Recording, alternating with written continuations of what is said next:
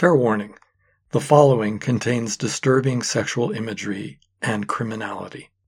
The names and identifying information of the perpetrator of these crimes and of victims have been changed to protect all concerned. Everyone listening should proceed with a thoughtful consideration of utmost caution. These are real crimes committed by real people.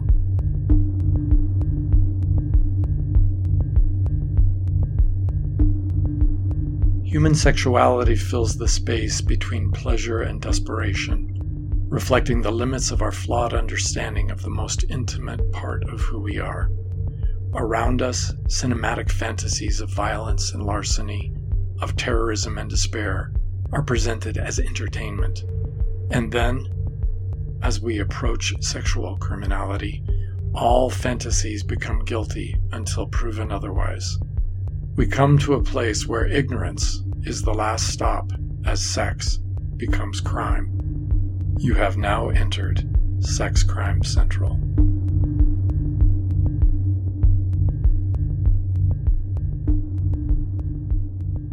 His name, Clive McDaniel. The time, we stand witness to the dawn of his becoming. Of what he will become, he himself does not know. His occupation, unskilled laborer. At present, a man on a mission, Clive McDaniel is only 28 years old. He has spent at least 14 of those years making the pilgrimage from curiosity to desire, from desire to an all-consuming craving, a craving that he doesn't even have the words to describe. He has only just now finally landed square in his current state of resentment and hopelessness. He resents all the people in the world who seem to have found the love and the sex that he has been denied. Clive is confident, if one can be confident in one's hopelessness, knowing with the greatest clarity that no woman would ever want to be with someone like him. Clive has been thinking and planning for a long time about what he believes is the only solution that makes sense. From this journey of desperation and desire, Clive will embark on a journey into a frightening world, a world of sexual perversity. Clive's only luggage on this journey to Sex Crime Central is a mysterious little bag he makes sure to never let out of his sight. He'll need that bag and its contents to make the stuff of all his dreams finally come true. Dreams he's determined to see made into reality in the very unreal world of Sex Crime Central.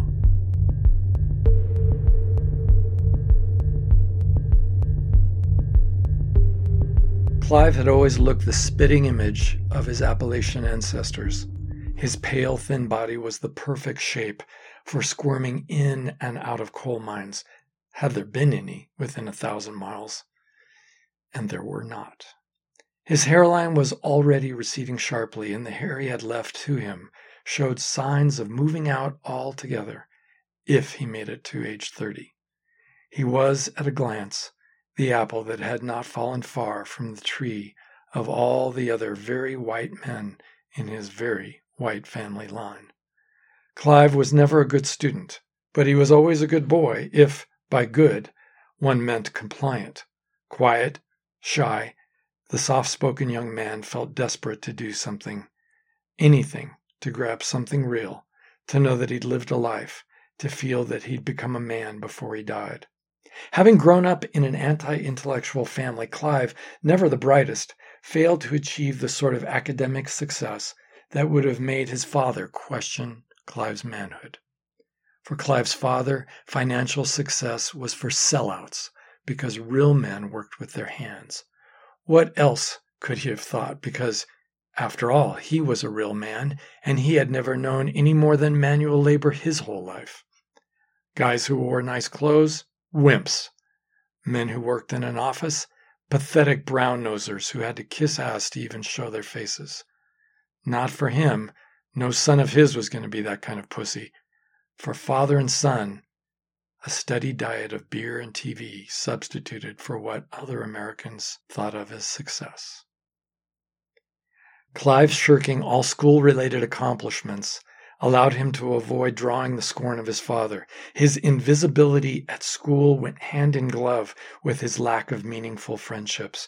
After all, what boys would want to come over to his house if they had to face Clive's father and his needling of them about their own pathetic compliance with the academic expectations encouraged by their parents? Clive did his best to wrap his head around his father's guidance and lifestyle, but something was missing, and it wasn't just friends, because Clive did get used to being alone. In fact, he relished it.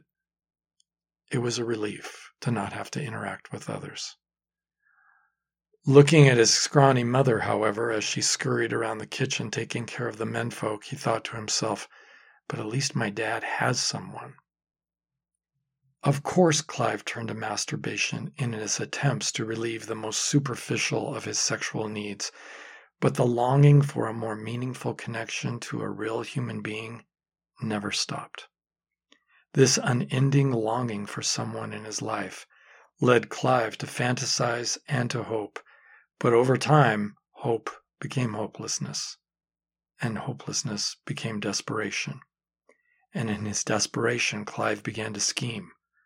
And when his schemes finally eclipsed his fear of consequences, Clive made his move. With the small amount of money he'd saved up from his low-paying job, Clive got into his beat-up old truck and drove to a small town on the border of a neighboring state. There, he checked into a motel and sat a moment before picking up the local directory and calling an escort service. He quickly made his arrangements and, after lying to the person who attempted to qualify Clive's financial situation over the phone, he sat back, waiting for the sex worker to appear. For the first time in his life, an actual woman was coming to see him. It was so exciting. Hearing the knock at the door, Clive rose quickly and opened it to see a black woman who towered over his slight frame. He invited the woman in. "Have you got the money?" she asked. He again lied and said he did. "Let's see it," said the assertive and experienced woman. At this point, Clive had to admit he really didn't have the money, and the woman snorted in disgust and turned to leave. And that is when Clive made his move. He quickly reached into the small bag he'd brought with him. He snatched out a dead-blow hammer, a hammer hollowed in the inside, filled with lead shot, such that when one used it to strike a blow, it would not bounce, it would not disfigure any fine cabinetry. This hammer offered the same action as a lead sap or a blackjack right out of an old detective movie. Clive struck the unsuspecting woman on the back of the head, but whether it was out of his lack of experience or his inhibitions about hurting someone, his blow was utterly ineffective. Once struck, the woman began yelling as she tried desperately to escape the death trap that the room had become. She allowed nothing to impede her, and she made her way out into the hallway. In the hallway of the motel, she continued to scream as she made her way up and then back down, going over the same hallway again and again, screaming at the top of her lungs. Clive sat miserably in his room, wishing it would all just stop, that everything would just go away. What was I thinking, he wondered. What have I done? The noisy disturbance eventually resulted in the law showing up in the shape of a single deputy sheriff. It was a quiet night in a small town, and as this incident was the only interesting thing happening in that part of the world, unsurprisingly, shortly after the first deputy appeared, another joined him. Together, the two men began investigating the scene, and the first thing they wanted to see after questioning the victim was what she said Clive had hit her with. Clive gestured to the bag, and one of the officers opened it and pulled out the hammer. Glancing grimly at his colleague as he handed the hammer to him, the deputy reached back into the bag and pulled out in quick succession a length of rope, duct tape, and then, most ominously, a large hunting knife. The deputies professionally assessed the crime scene. On the one hand, an obvious attempt to physically overwhelm a sex worker with a dead-blow hammer in a motel room. The rope and the duct tape seemed to indicate a plan to restrain her. The knife, Well, that was obvious. But on the other hand, the alleged assailant was a white man, like the two officers, and the sex worker was a black woman from out of the area. And the logical conclusions about Clive's intentions were horribly unthinkable. So unsurprisingly, he was arrested and charged, but not with attempted rape or attempted murder. Instead, he was charged with a very strong case of disturbing the peace. Days later, Clive pled guilty as charged, and as ordered, he came to see me for counseling. I found Clive to be an extremely shy man who frequently stammered as he explained his crime. He often added essential details, but only upon direct questioning. Sinking back into my chair after I'd heard him out, I gave Clive a warm and accepting smile. Thank you. Thank you for sharing with me. I just have one last question. Were you planning on having sex with her before or after you'd killed her? Clive looked quickly away, and then down at the floor for long seconds before, at last, in a soft and quiet voice, he admitted, after.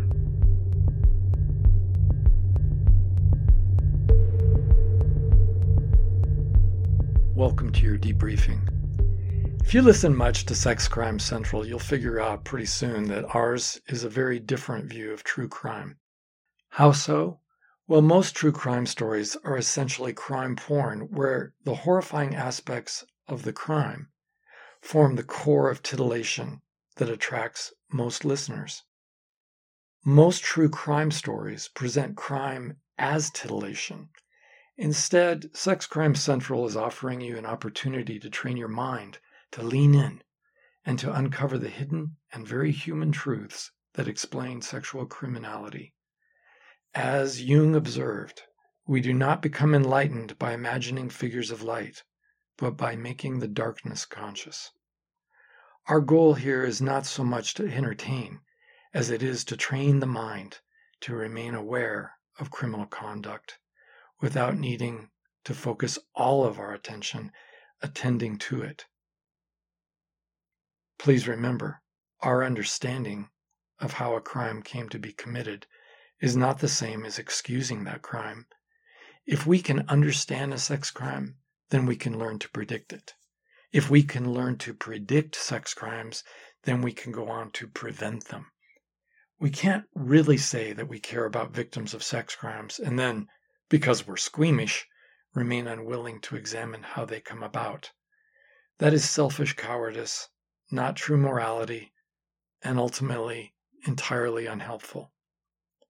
So what happened with Clive anyway? If you're thinking he's a monster different from the rest of us, then you're really not listening. Imagine being born into the same family with the same father. Imagine yourself in that family. Can any of us really say with confidence that we would never, ever do anything like Clive? Well, yeah, many of us would say that we never would, but consider the other variables. Yes, many of us have highly dysfunctional parents and horribly flawed fathers, but is that enough? Not for the judges I've ever met. Now, Mr. Ng, I grew up with a father just what you've described on the part of the defendant, and I never thought of doing what this man has done, so you really can't say that's what caused his sex crimes. Well, I've never said to anyone that anything ever caused a sex crime.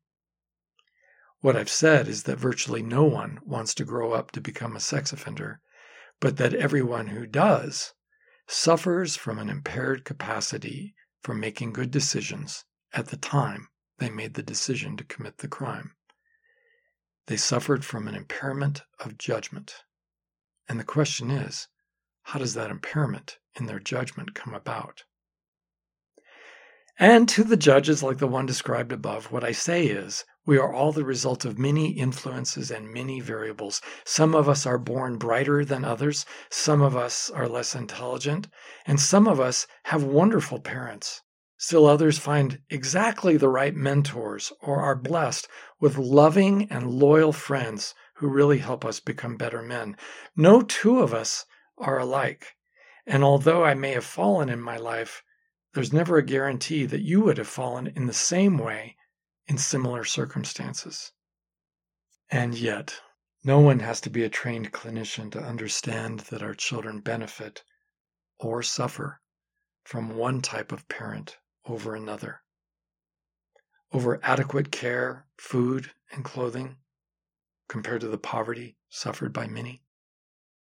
We don't have to be counselors to know that some lives are much harder than others, and that some lives set children up to behave poorly as adults. Since there is no dimension of the human experience that doesn't come with its own concomitant needs, our children need help in learning to manage their needs. In ancient times, Jewish rabbis taught that the man who failed to teach his son a trade taught him to steal. Children benefit from helpful instruction. How was Clive taught to manage his emotional needs? How was he taught to manage his sexual needs? How was Clive taught to manage his social needs? He wasn't taught one thing. His inept father taught him nothing except how to scorn success and how to misunderstood manhood. If we stop and think about it for a moment, would any of us ever consider such a life as Clive's sustainable? Of course not. So yes, inept parenting and ignorance were a large part of the setup leading to the near murder in Clive's case. But there's more. Clive actually met the diagnostic criteria for a very serious mental disorder. Now, we all know what a personality is, right? A personality is a pervasive pattern of interaction with the world around us. Normal people have personalities with a relatively large number of traits that help them to adapt to the changes around them and helps them to solve the problems that life presents all of us. Sadly, there are people who don't have normal personalities, and they make up 19% of the population, about 1 out of every 5 people we've met in our entire lives. You've met many of these people in your own lifetime.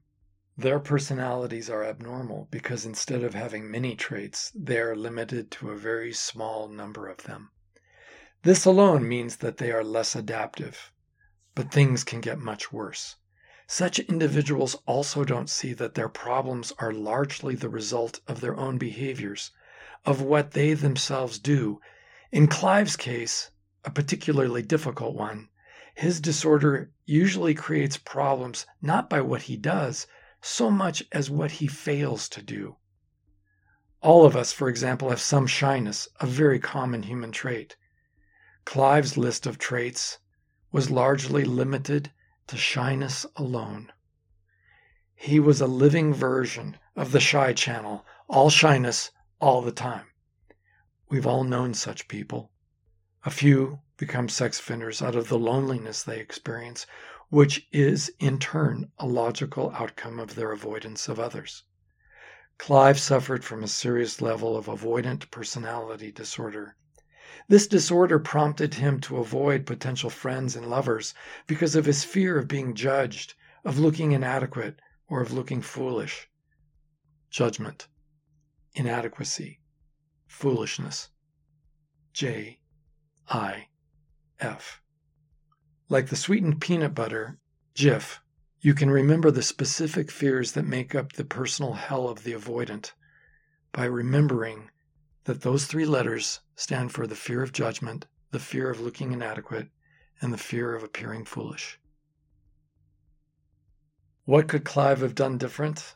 How could he have prevented this crime from even happening, much less his risking going to prison for a murder? Well, I can tell you that once Clive was in therapy, he learned about his needs and how to face his fears. And he eventually became open to allowing himself to get close to others. Paraphrasing the rabbis, the parents who fail to teach their sons how to make friends and how to enjoy love teach their boys to live lives of chronic isolation and loneliness. And for some, they teach their sons to become murderers and rapists. What could our community do to prevent sex crimes like this from taking place? We could begin to provide our young people with the sort of education about the wide breadth of human sexual needs and how the lessons on having successful romances follow those on how to make and keep good friendships. All of our children need to learn how to have friends and how to keep them. Our whole community, not just parents and teachers, need to notice those lonely, isolated members of our society who, despite being part of a social species, are just not social at all. Why not? Because they can't be, trapped in their own limitations and ignorance. Clive Got His Hammer. Case closed.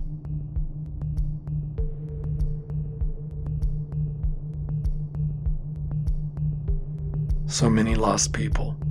So many of us trying to find our way. Not surprisingly, a lot of us stumble to a stop at the station known as Sex Crime Central. One such visitor, Clive McDaniel, age 27. A quiet man who'd never broken a law in his entire, rather forgettable and lonesome life. Clive didn't have to become a man driven to criminal thinking. He didn't have to become sexually perverse in his appetites. Both avoidable and inevitable, Clive's path led him to a crime where he nearly committed murder and unspeakable acts. Instead of lingering in the lobby, Clive was fortunate enough to eventually find his way out of Sex Crime Central. You're listening to Sex Crime Central with psychotherapist Stephen Ng. This has been an Ng Intellectual production with editing by Steve Cooper and original score by Octophonics. Follow Stephen on Twitter at StephenNgMFT or visit StephenNg.com for more information. Don't forget to subscribe to Sex Crime Central and leave us a review with your thoughts on each episode. We'd love to hear from you.